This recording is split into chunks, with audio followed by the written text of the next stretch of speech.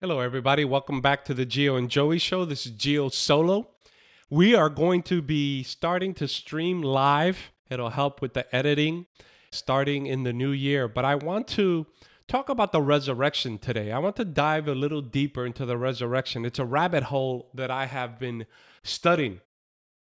And it's interesting, some of the things that have come to light, whether you're a believer or non-believer. In fact, I'm going to be talking about Mr. Ehrman, Brett Ehrman, who is a New Testament scholar but doesn't believe in the teachings of Scripture.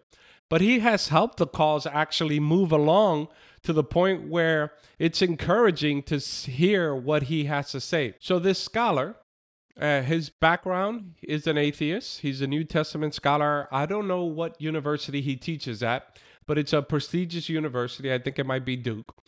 He agrees on certain facts despite his disbelief in the veracity of the Bible. Here are some of the facts he agrees on, and I'm going to show a little video that goes into this. So here's fact number one. Jesus was a real historical figure. He believes this. And many people, there was a point where people used to deny that Jesus was a true historical figure. There were people who used to deny that he even existed. But we have verification of the existence of Jesus from people outside of the Scripture. For example, Josephus, who wasn't a believer or a Christian, he talks about Jesus and his crucifixion. And other, like Tacitus, a Roman historian, mentions Jesus. So we have veracity of the fact that Jesus existed. Fact number two, Jesus' crucifixion. Many people for a long time denied that, yes, perhaps he was real, but he didn't die by crucifixion. In fact, the Quran denies that Jesus died by crucifixion. And obviously, they are not New Testament scholars, but this thought has been around for a while. Well, even atheistic New Testament scholars agree that Jesus died by crucifixion. Fact number three, the post-mortem appearances of Jesus. Now, Ehrman's interpretation of this is that it was a vision.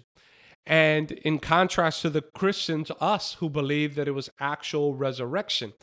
So these are the things that scholarship has brought us to.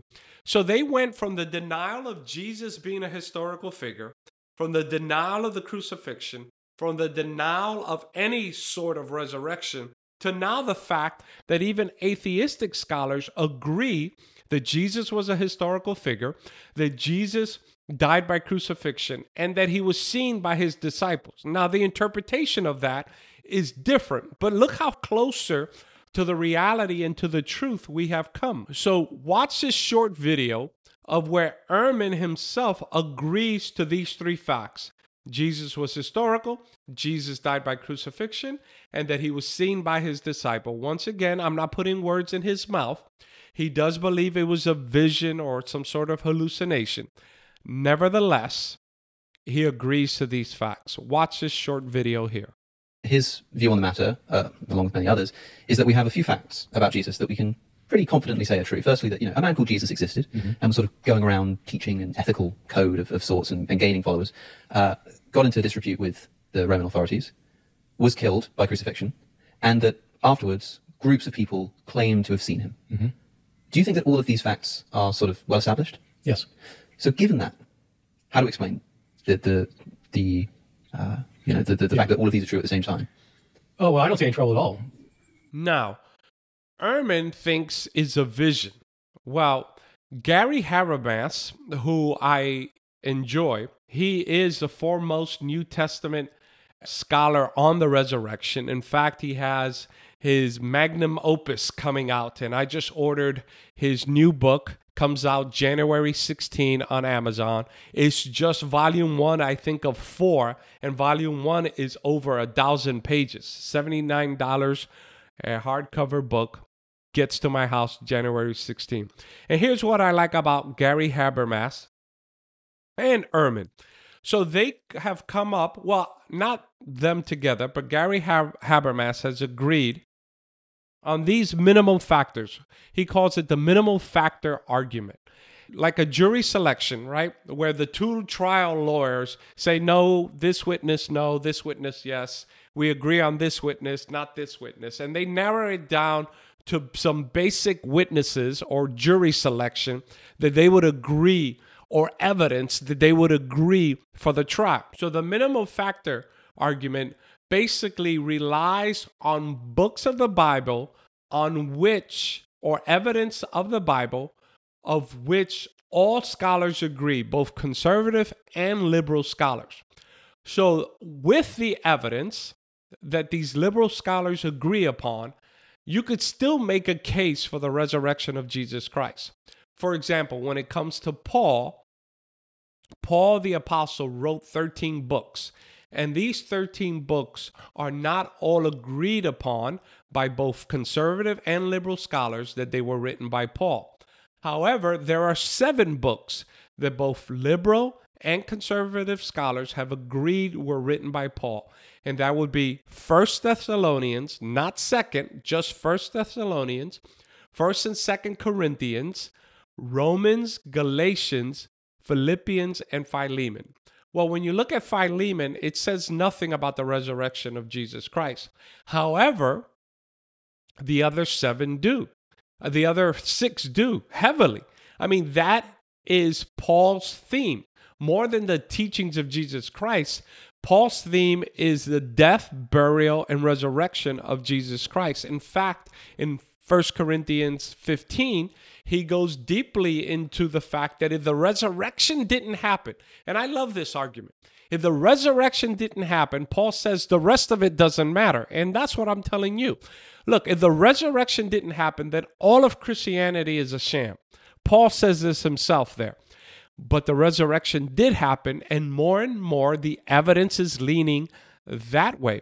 Look at Ehrman. He himself acknowledges fact number 1, Jesus was historical. Fact number 2, he died by crucifixion. And fact number 3, that he was seen by the disciples post-mortem. Now, once again, Ehrman says it was a vision. We Christians believe it was the actual resurrected Christ. Now, if it was a vision, it was seen by many other people. The Bible says, remember, Corinthians is a book acknowledged by scholars that was written by Paul, both liberal and conservative scholars. Paul says he was seen by Peter, seen by the apostles, seen by the 12, seen by 500 plus people. And so we have all these witnesses.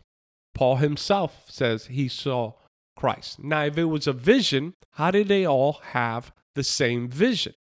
How did they all have the same belief that they saw the risen Christ? That doesn't explain it.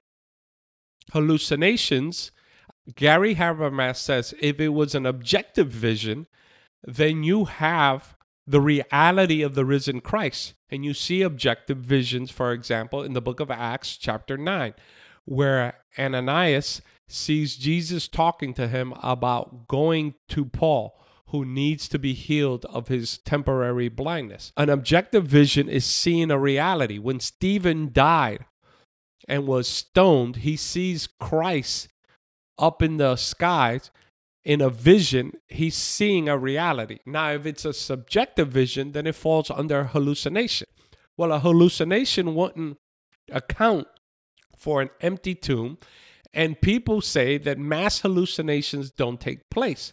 So wherever you stand on the resurrection of Jesus Christ, you have to admit that the evidence is actually pointing towards something profound happening.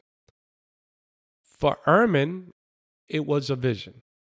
For us believers, it was the actual resurrection of Jesus Christ. So I can't wait to get a hand on Gary Habermas's book that comes out in January 16th and pour into it and see more evidence or see more of the scholarship that undergirds the resurrection of Jesus Christ. In conclusion, remember that the facts are pointing towards Christ. Fact number 1, Jesus existed. Fact number 2, he died by crucifixion. Fact number 3, the disciples saw something.